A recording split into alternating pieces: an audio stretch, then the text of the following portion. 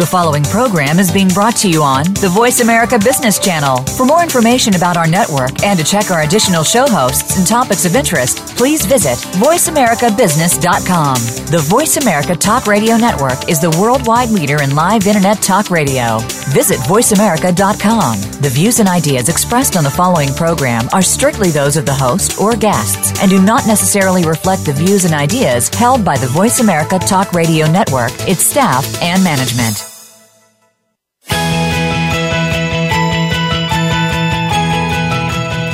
There are business leaders that are making so much more than profit in their enterprises. They're elevating their businesses, teams, and themselves to add more value. And so can you.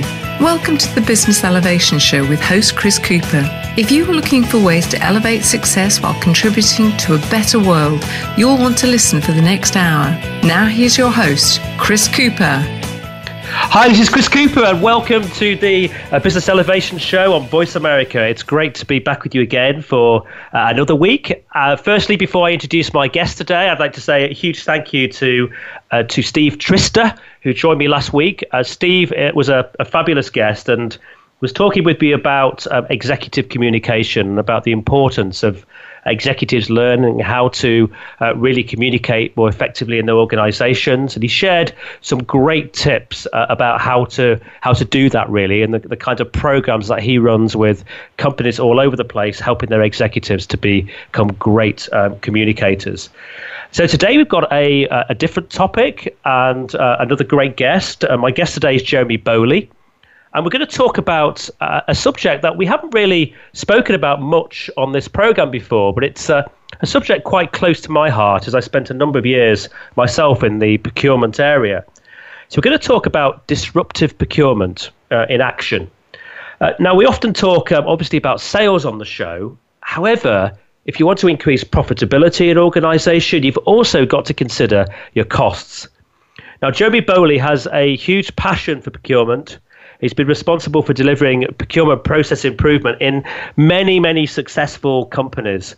He's an experienced Chief Procurement Officer himself. He's worked in property, food and drinks, facilities management, all sorts of different spend areas. In fact, with over 50 companies now over the past 14 years.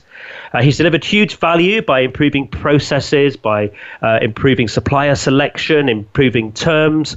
But what I really like about him is he's not just about going in and slashing the cost base. It's about doing things in a very creative way.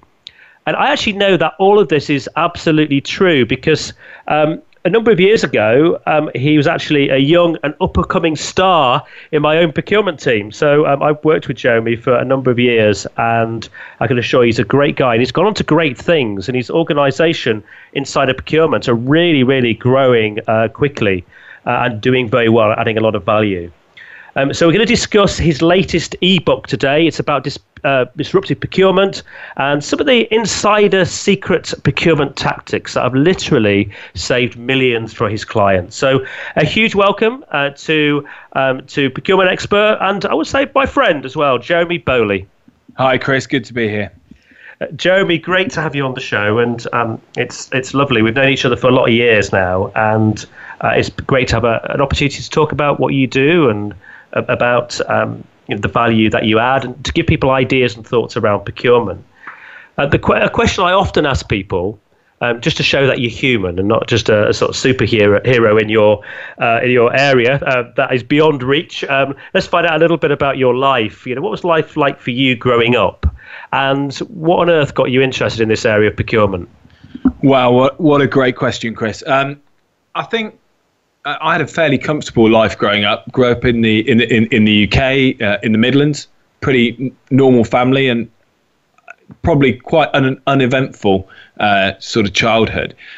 I think, like a lot of people, I left school and went to university with no real idea of what I wanted to do.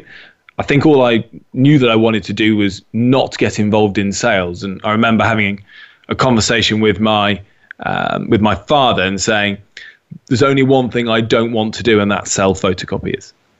So from there, I had a great time at university, and I think I did all the things that most young people do.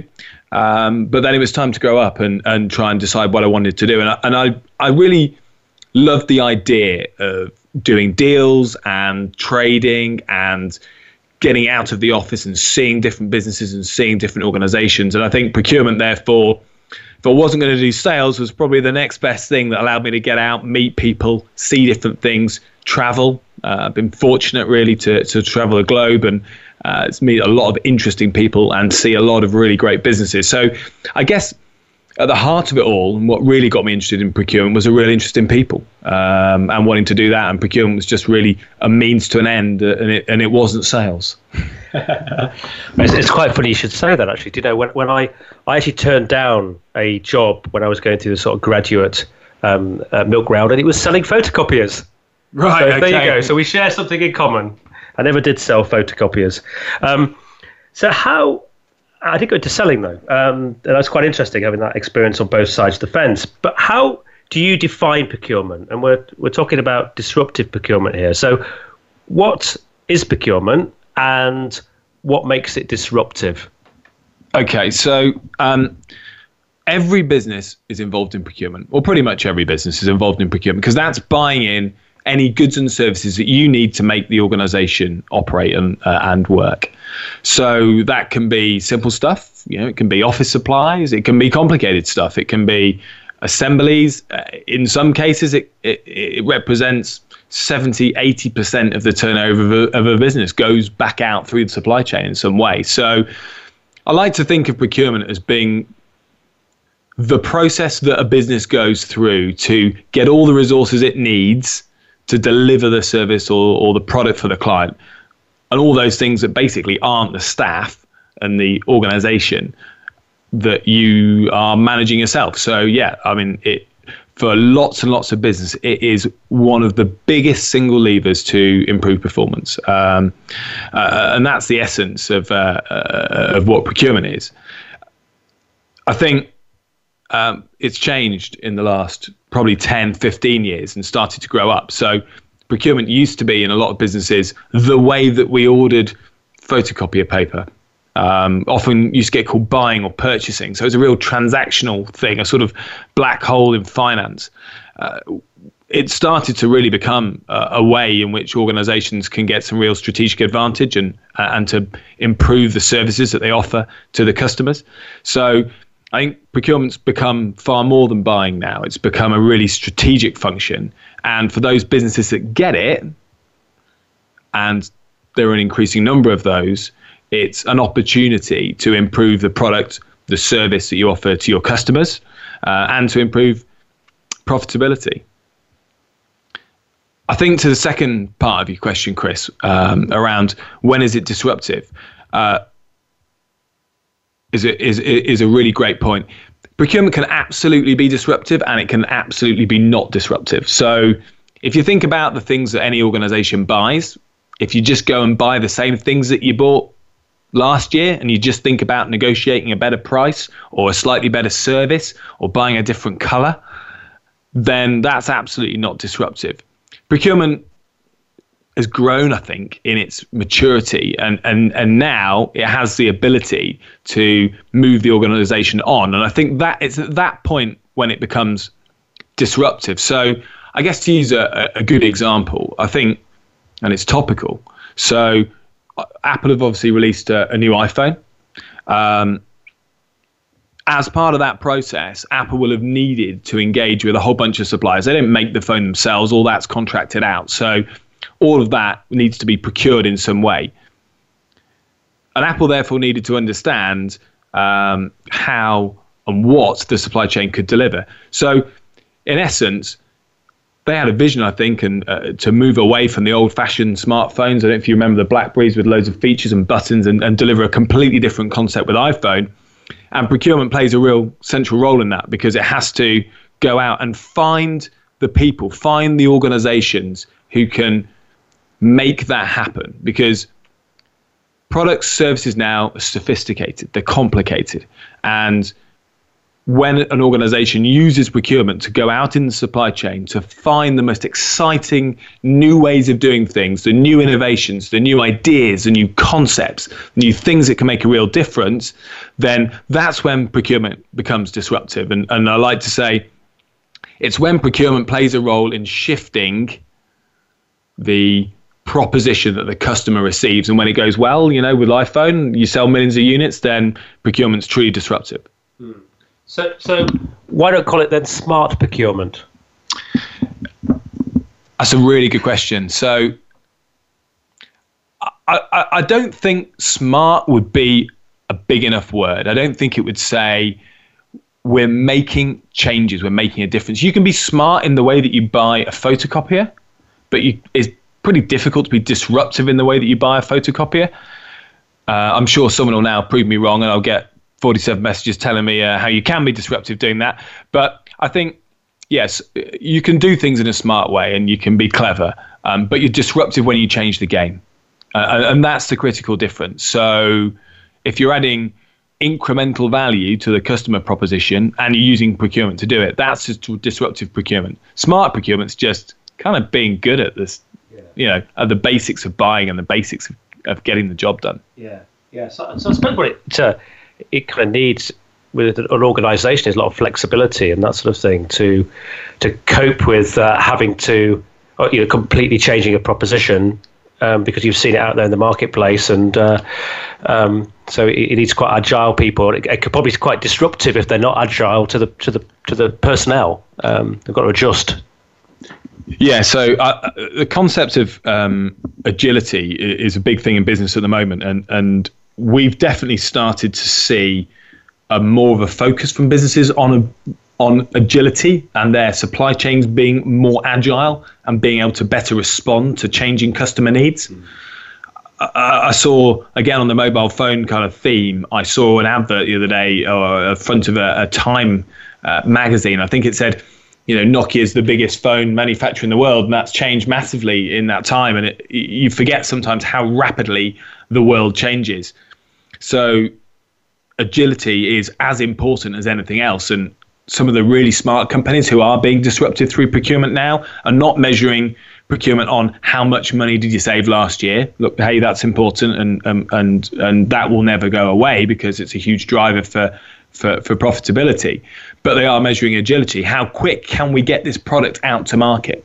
Can we beat our competitors to the punch? And if we're using our supply chain as part of our proposition, and that's true for almost every business, then your ability to make stuff happen quickly is just as important, and in some cases more important than just looking at cost. Yeah, it sounds like, you know, procurement's really shifted from, you know, when you and I used to work together, when we had big cost-based reduction targets to hit, and I kind of wonder today, you know, what do people need to be really demonstrating today to be a true procurement expert? I'm sort of thinking now about you know, procurement departments in organisations. What do they really need to demonstrate? What's the qualities today? There's a lot of qualities. I'll try and pick out a couple that I think are really important and will be useful. So the first thing is the ability to get on with people and get stuff done. And, you know, you've written a book on it, Chris. So I think that's absolutely key. So procurement is a pragmatic exercise. It is about making a difference in the business and achieving things and implementing things. So that absolutely has to be the first thing. You've got to, in procurement, deal with a lot of people internally and a lot of stakeholders. So the ability to get on with people and make stuff happen. Very tempting to be just a really difficult so-and-so in procurement and think that that's a good way of operating and drive value, but it doesn't actually. We find, and we've done some research on it, that generally speaking, people who are hard and difficult get a worse deal, and they actually get less out of the supplier. So I'd say that was really important. And the final piece is a bit of insight, is knowledge, an understanding of, in the markets that you're buying, what good looks like. So if you're buying a product, then if you know what price you should be paying and you know what a good service looks like, it's much easier to get there. And I think that makes you a procurement expert, the ability to get stuff done, work with people, go through difficult times, and having the insight. And I think if you can combine those things, it's a potent combination. And I think you can probably tentatively start calling yourself an expert. It seems that larger companies, they often work really hard to consolidate their supply bases. And I often wonder, that can be at the expense to small companies. I remember, spending almost 3 months of a time period working hard to win a great contract with a customer, a big bank, and which they absolutely loved, which they all, people all agreed to. And then procurement stepped in at the last minute and said, we've got a huge supplier who can do this. We've got a retrospective rebate on, so it needs to go to them. And I kind of felt that they lost a lot of creativity and opportunity as a consequence. And, I lost a great opportunity as well. Is that a good thing to keep consolidating? And should you always do that at the expense of small companies? Where do you end up if you keep consolidating? I think is the message I often talk to people about. And there is something to be said for that. If you can consolidate things and you can build up your spend, you can get a better deal for sure. And you can make things simpler in your business. And I can see some benefits. And there is a time and a place for it. But you can throttle innovation. You can throttle you can get less out of some of the big suppliers sometimes. And there's some amazing small companies out there who are doing things differently. And if you overlook that, you're not doing your job in procurement. You need to think, how do I get the best out of the supply chain? Not just how do I consolidate everything? Because there's kind of no end. Because once you've consolidated, you've handed power to the one supplier that you're dealing with, who can then, in many cases, pretty much demand what he wants from you. And that's changing the buying relationship. Regularly talk to people about how can you get the best out of your supply chain? Who are the innovators? And that is not necessarily the big companies. And quite regularly, it isn't. It's the smaller businesses. Some industries do this really well. So in the UK, construction does this really well. Some of the tech companies do this really well, working with smaller businesses, often startups, to make a difference. And I think procurement has a huge role in doing that and in making that happen. It has to focus on removing the barriers rather than putting them in place, which it sounds like what happened when you were last involved in that. Yeah. But all really good stuff there, Jeremy. And I think it's an important question. And I remember you and I probably remember a relationship that something we worked on years ago. It was a maintenance company in the pub industry, and actually they were given far too much. And even I remember the account director having a nervous breakdown. They'd taken on too much. They promised so much. Service went down, and the only point to really improve that was just to keep hitting them until eventually it improved. But I think you've got to be a bit careful, haven't you, about how you spread your resources. So we're going to go to commercial break now. After the commercial break, we're going to talk about about managing supplier performance and various implications of cost reduction and all that sort of thing. So we'll be back again with you in just a couple of minutes.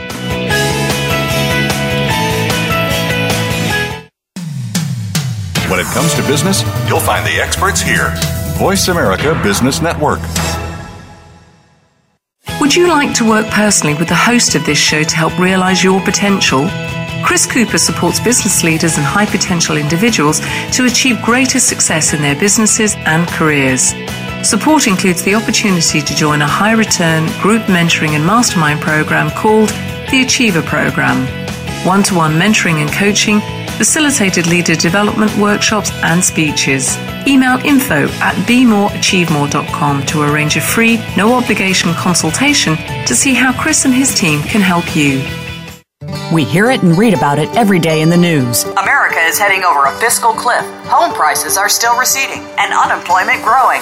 How can you preserve and increase your wealth in this kind of economy? Tune in to Turning Hard Times into Good Times with host Jay Taylor. Jay will explain the decline of our monetary system and the economy, and will give you winning investment ideas and the tools to protect and increase your wealth. Turning Hard Times into Good Times with Jay Taylor can be heard Tuesdays at 3 p.m. Eastern Time, 12 noon Pacific Time on the Voice America Business Channel.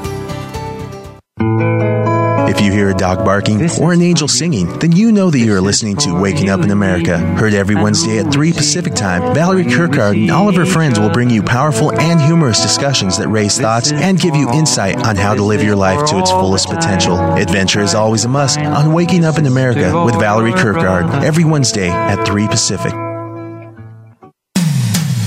When it comes to business, you'll find the experts here. Voice America Business Network.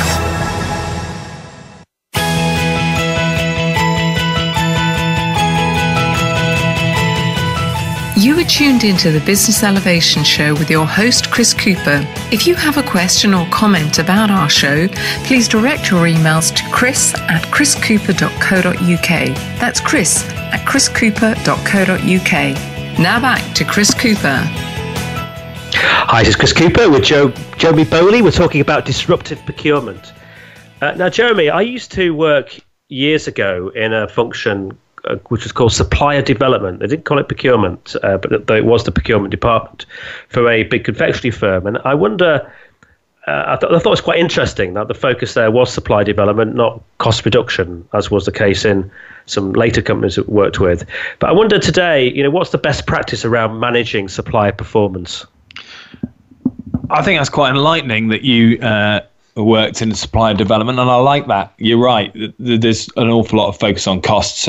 And it's a great question, because however cheaply you buy something, it's kind of not really worth anything unless you're getting the performance out of your suppliers. So the costs to you as a business, if you can't get the products or services when you need them in the way that you need them, impacts your ability to deliver to your customer. So it's really, really important to get supplier performance right. Your question, I guess, was on best practice.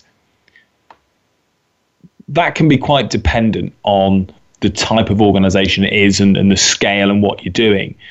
What I'd say is the most important thing is spend time with your suppliers and listen to them. If you're a small business, then that's quite easy to do. As you get bigger, that becomes a lot harder. So what I would say is, even if there's no formal program in place, and I'll talk about that a bit more in a moment, just spending time with people helps manage performance, because you hear what life is like on the front line. You hear the frustrations, and a lot of them can be a really easy solve. So I'd encourage anybody to do that. And I often say, if you're not spending as a procurement person or a buying person a good 3 days out of the office a week, then you're probably not looking after your suppliers enough. So I would absolutely do that, because it all comes down to the simple things at the end of the day, which is people do business with people. So if you're spending time with those suppliers who mostly will care about your business and care about you as a customer, then you've got a fighting chance of putting out any fires and issues that you've got with them pretty quickly. But let's assume for the time being that you're doing that, and you're out the office and you're seeing people, you're spending time with them. One of the key things you have to do, as with so many things in business and in life, is make sure you've got some way of measuring where you are now. So I'd encourage anybody who's involved in that to come up with some really simple measures of what good looks like and aim to improve them. And I think then it comes back to spending time with the suppliers and investing in that relationship and saying, look, getting my deliveries on time in my bakery is really, really important to me. That's essential, because if I don't have my products on time, I can't get my products to my customers on time. So that's really important to me. So let's agree what that looks like, and let's put some KPIs around it, some key performance indicators around it. And they can be pretty simple. So I think I would really focus on doing that, figuring out the 3 or 4 things that are really important to you in the way that you deliver your product or your service, and put some good measures in place. Very easy to make that a stick to beat people with. And I'd guard against that. If you've got suppliers who are not delivering and not giving you what you want, there's a very good chance they'll want to be doing that. So have the conversation, talk to them and say, what's getting in the way? What's the impediment? What's the constraint? What can I do as a customer to help you give me a better service? And we've found that so many problems can be solved and things can be moved forward so much better by taking that approach. And hey, it's a lot more fun than shouting at people, which is a traditional view of buying that I'm sure many people have experienced before. Yeah, I think that you make some really good points there, and there is there's an agility that's required, isn't there, in terms of behaviour with buyers. Because you're right, I think the supermarket buyers also were particularly known for that. Where the power's on their side to kind of shout and yell and be awkward, but don't abuse that. I think it's important to seek first to understand, isn't it? And by spending time with your suppliers, you start to understand what life's like in their shoes. And actually, often when I used to facilitate a lot of appraisals between suppliers and their internal customers, and often I would find myself sitting emotionally on the side of the supplier because the behaviour of the customer was actually at times pretty awful. Yeah, I mean, who comes to work to do a bad job? So, and let their customers down. I would hope, and in my experience, very few people fall into that bracket. So the vast majority of the time, problems and issues are the result of lack of understanding, maybe incentives not being aligned, sometimes people just not getting on with each other, and some pretty simple steps can make a massive impact in the relationship and in performance. And so all the time you spend around investing in those relationships, getting to know the people better, will pay dividends. It's almost, you can't overplay it enough, really. You're very, very unlikely to spend too much time doing that.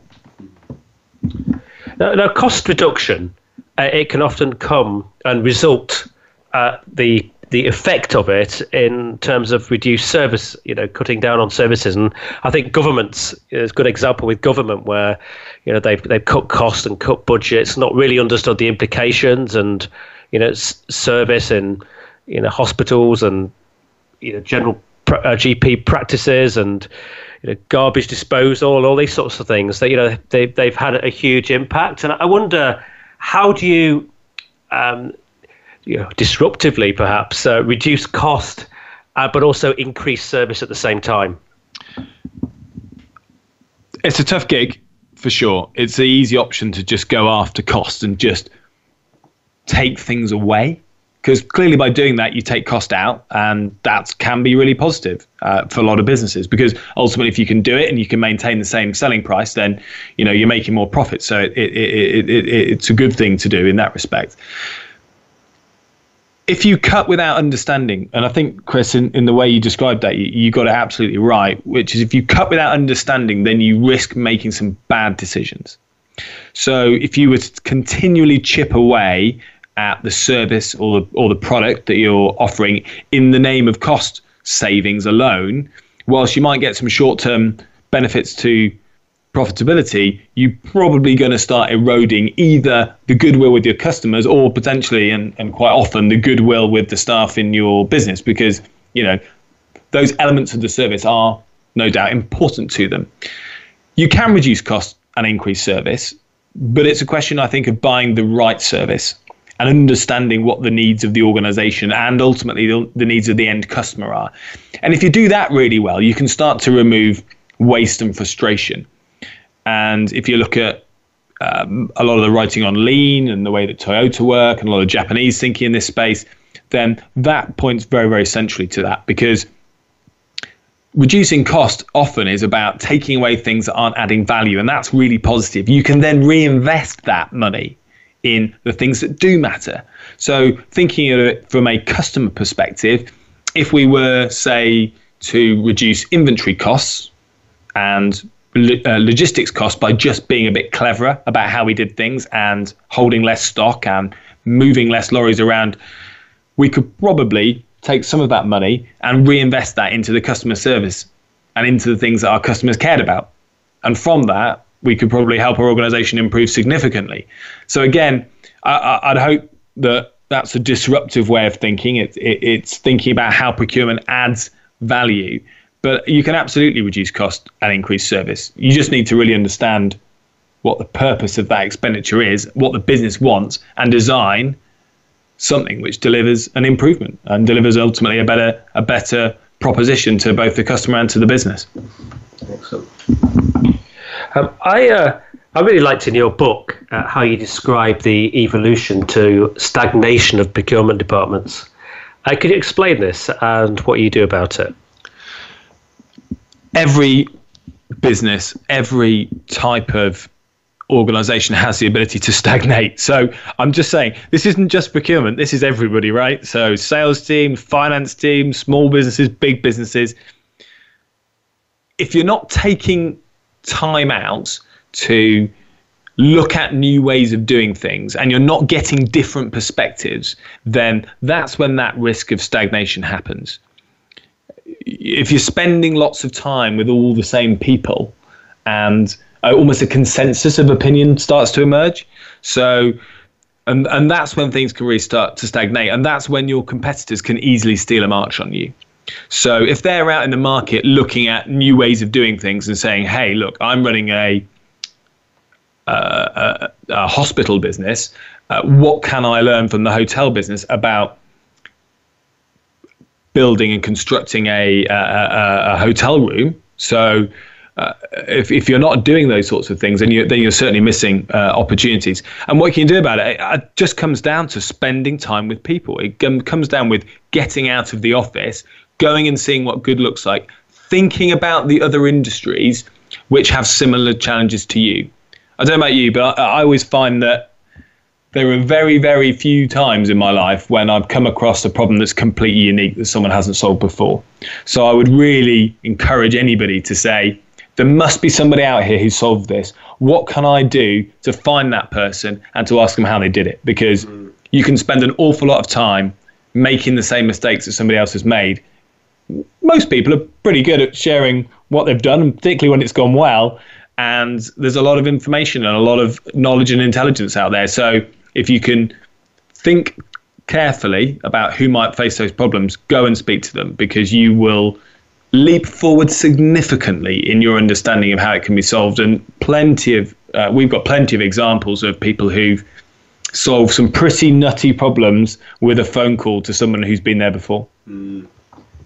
I thought one of the things I sort of took from that, which I thought was interesting, you talked in there about how procurement departments often, they define categories for buyers to work. Maybe some people are buying ingredients, some buying marketing, some are buying services, and then typically on those categories, what they do is they then look at the suppliers they've got. They start to cut the suppliers and reduce and consolidate and take out cost reduction, and then you end up with all of these individual pots of spend which have been consolidated, down to lowest cost, but it's not really being managed in a sort of disruptive way. It's more shifted down to the lowest common denominator, if that makes sense.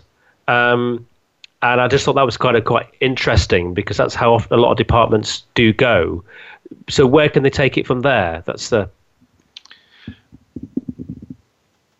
You need to think carefully about what you're really buying. So if you think about, say, marketing, you mentioned there. So if you think about marketing, you're the marketing buyer for a major corporation. What are you buying? Are you buying the service of a marketing agency, or are you buying customers? Are you buying interest in your proposition? And I think if you start to think about it that way, then you start to open up to more possibilities of how this problem can be solved. And I think that's where, again, that's a disruptive way of thinking about it, saying, look, we've got a budget here of X million dollars or X million pounds, and I need to think about how I get the very best out of that expenditure.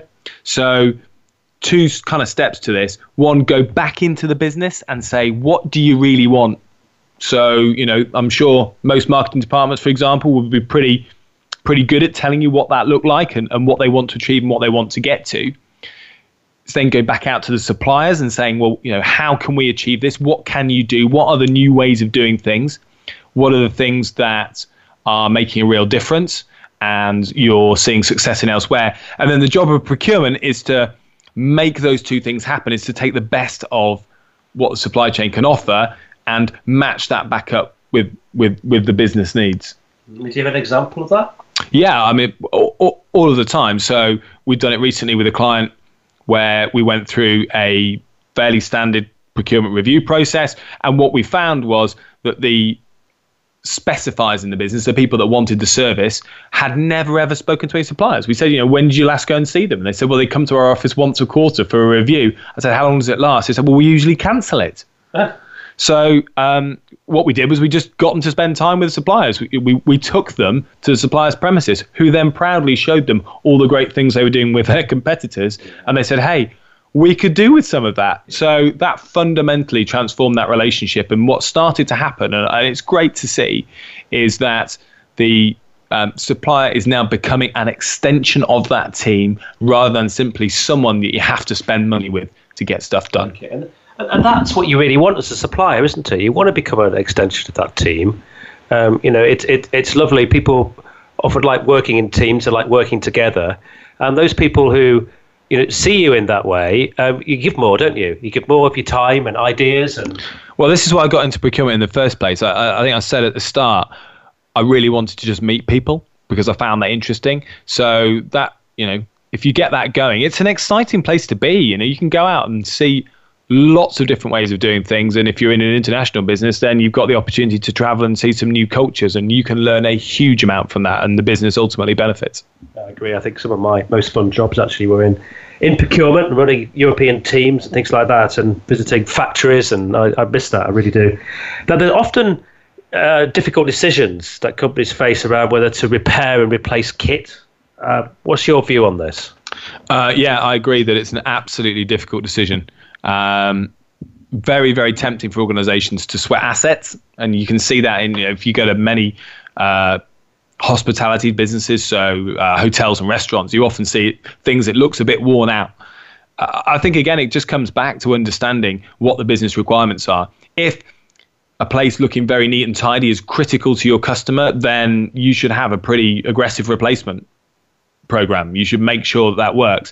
But actually, if you can get away without replacing the kit and you're not spending the money and doing repairs, and that's great, but you absolutely need to take time to understand what the objective is. And if you can get some asset life stats around it and you can get some information, there will be a good way of doing this in your industry or with the product that you're buying that somebody else has solved. So again, I'd magpie on this. I'd go and steal that idea from somebody else who's doing it really, really well.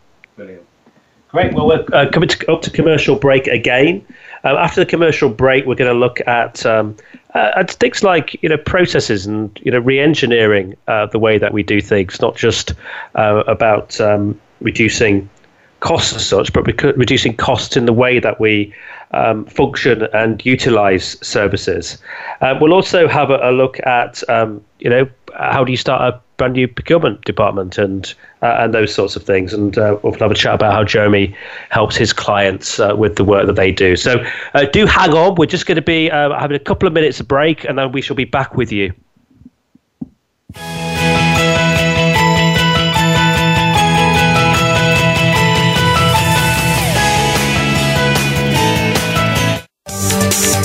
From the boardroom to you, Voice America Business Network. Would you like to work personally with the host of this show to help realize your potential? Chris Cooper supports business leaders and high potential individuals to achieve greater success in their businesses and careers. Support includes the opportunity to join a high return group mentoring and mastermind program called the Achiever Program. One-to-one mentoring and coaching, facilitated leader development workshops and speeches. Email info@bemoreachievemore.com to arrange a free, no-obligation consultation to see how Chris and his team can help you.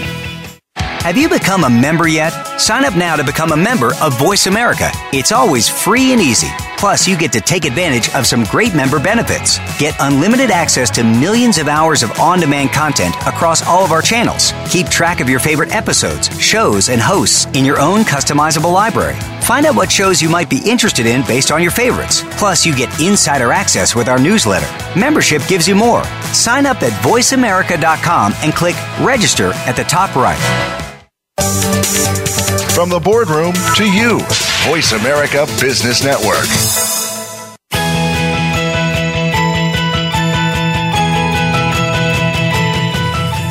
tuned into the Business Elevation Show with your host, Chris Cooper. If you have a question or comment about our show, please direct your emails to chris@chriscooper.co.uk. That's chris@chriscooper.co.uk. Now back to Chris Cooper.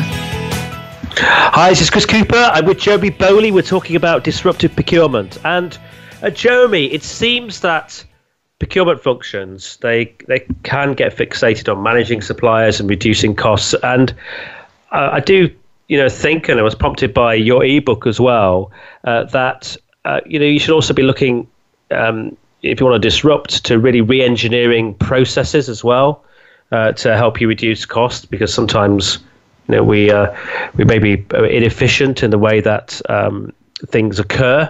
Do you want to talk a little bit about that, and maybe examples that you've got of where you've worked on process and improved the scenario, the service for the customer, and also reduce costs at the same time? Yeah, sure. So it is really easy to get fixated on the sort of traditional kind of procurement things. Let's just save 5% on this or 5% on that. And it's really easy to overlook that the things that you buy as a business are part of a wider value chain, are part of a wider process. So they're going to get used. So for example, if you're running a production unit, you're buying some stuff in, some raw materials in, they're coming in, and then some guys are going to have to do some work on it in order to churn out the product at the end. So procurement, the buying piece, is just one step in the process. So the way you organize that and the way you do that has a massive impact on other costs. So if, for example, you were to order everything in a really awkward packaging format where every single material you came in had to be unpacked, that would result in massive costs in your business of labor. So you'd have a load of guys who'd have to take every single item out of the packaging before it could be used. So a really simple example of how you do that is you'd start to say to the supplier, do I really need to have this delivered with each individual item wrapped? So if you think about it in those terms, the way that you buy, what you buy, and how you buy it can make a real big impact on your overhead costs and on the cost of the staff that you have.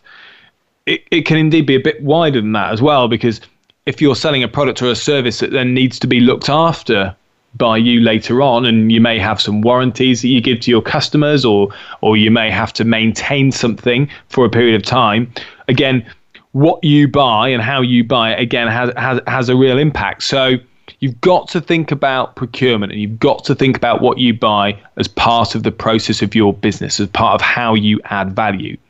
And once you've got your head around that, then the re-engineering processes things just comes to the fore, because you start to ask yourself the question, okay, so I can get this item 10% cheaper, but the way that we're buying this, or the format in which we're buying this, is creating X cost in my business. And if you've got a good management accountant and you spend some time looking at the cost to serve and the cost to deliver each of the products or services in your business, then you start to get a bit of a baseline, and you stand a fighting chance of picking those apart. So absolutely, you can save a huge amount of money re-engineering processes. And if I'm completely honest with you, and I don't tell everybody this, so you can save more money re-engineering processes, and you can add more value to your business than you can just by taking 10% out of the cost of a widget.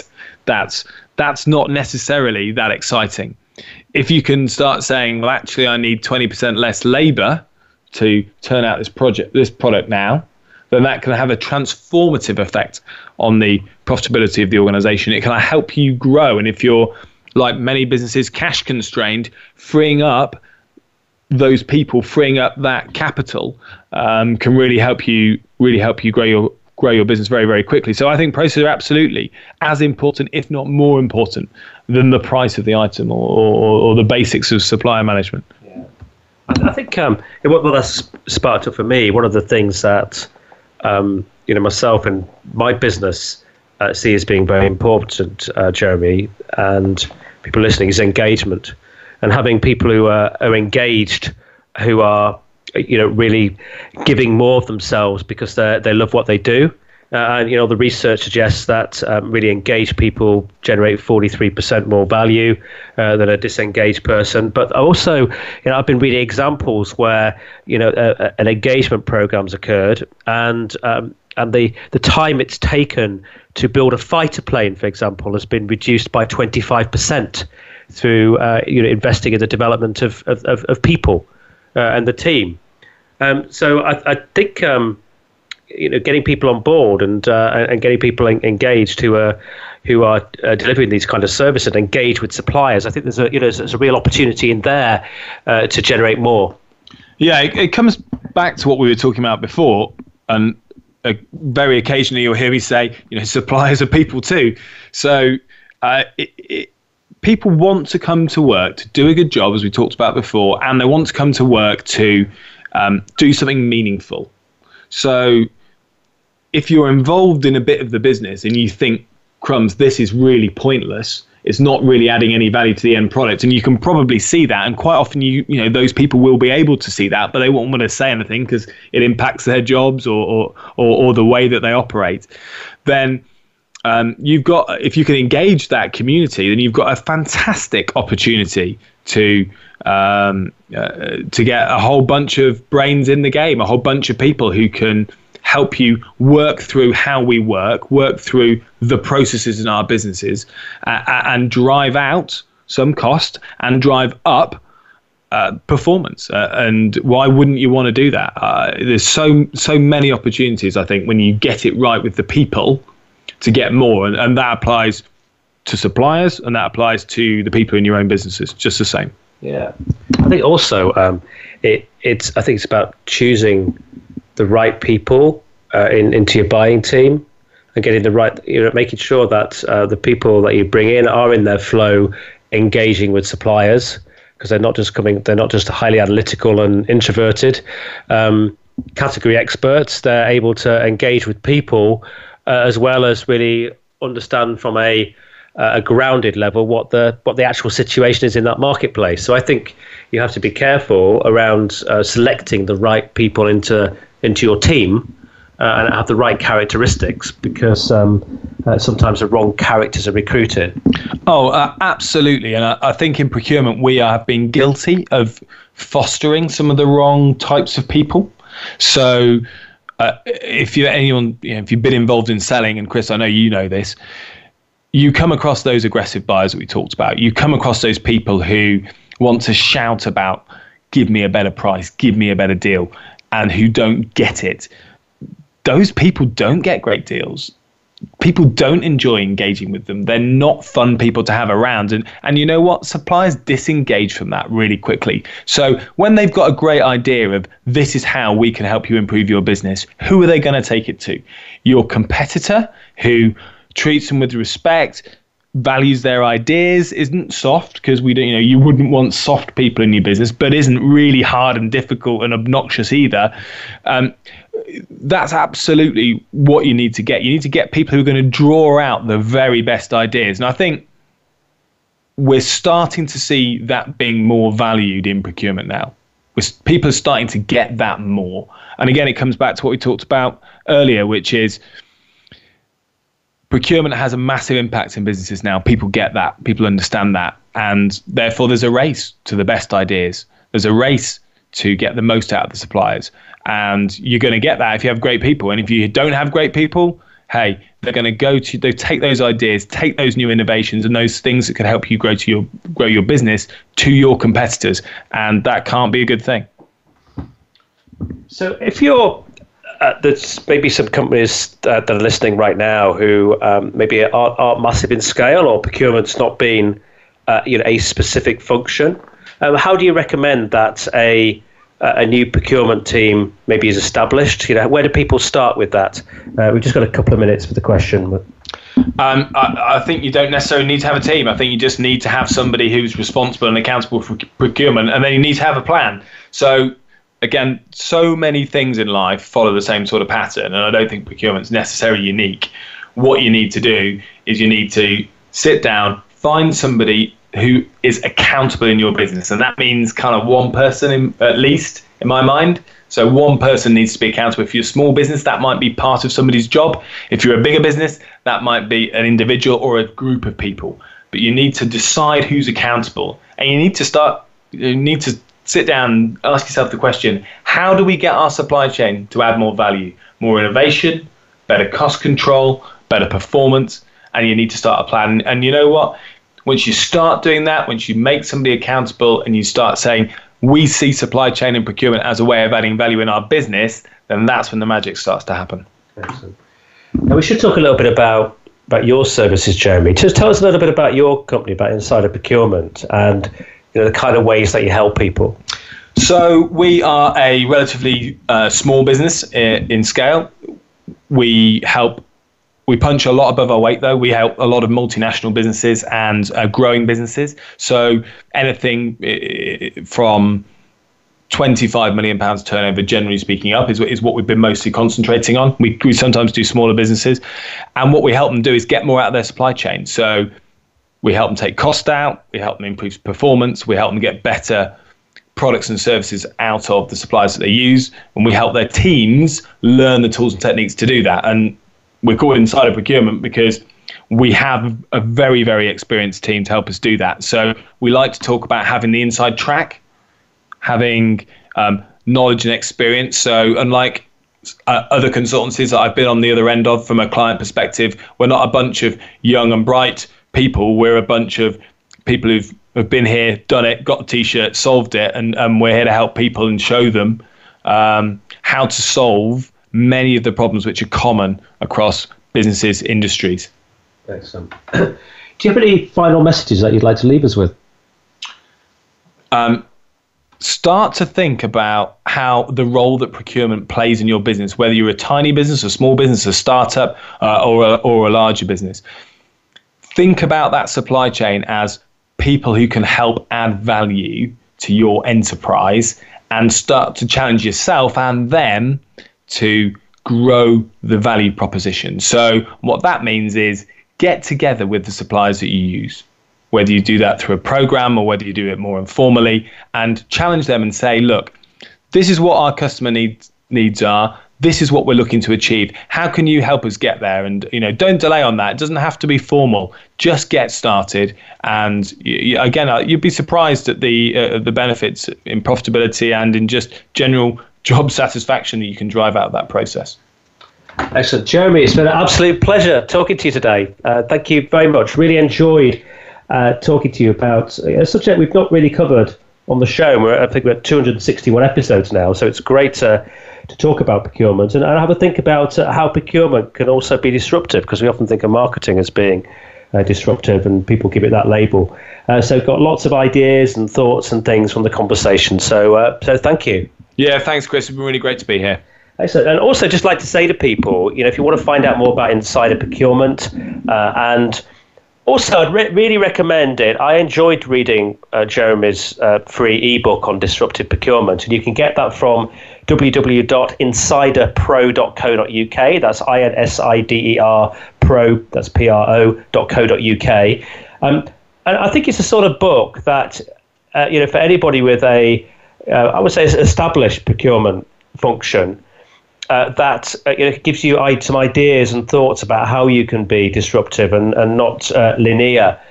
So I recommend that you access that, and also recommend that if you're not in procurement, you're just listening to this out of interest. Like if you know people who are, do yourself a favor and get a pat on the back by sending it across to, maybe a CEO that you might know, or, a head of procurement, or anybody that in a large organization, and share that, because they will appreciate it. It will, I'm sure, add value to their organization. So once again, a big thank you to Jeremy Bowley. I also want to mention next week's guest. We're going to go from disruptive procurement to disruptive marketing next week with Jeff Colon. And Jeff is a senior marketeer in Microsoft. He's also an author. He's written about a book about disruptive procurement. He speaks on big stages around the world as well. So he's going to talk about how marketing can be disruptive. And also I should mention the show the following week. We've got an amazing lady coming up, Anita de France. Anita has been described as one of the 10 most influential women in sport globally. She was the first African American and also the first American woman to become a fully fledged member of the International Olympic Committee. She's done some amazing things. So we're going to talk to her about her life from the Olympics and what she kind of learned from all of that. So that'll be a fascinating show too. So do join us again in the next few weeks. Lots more coming up. Any questions, comments, send them to me at chris@chriscooper.co.uk, and I appreciate you listening.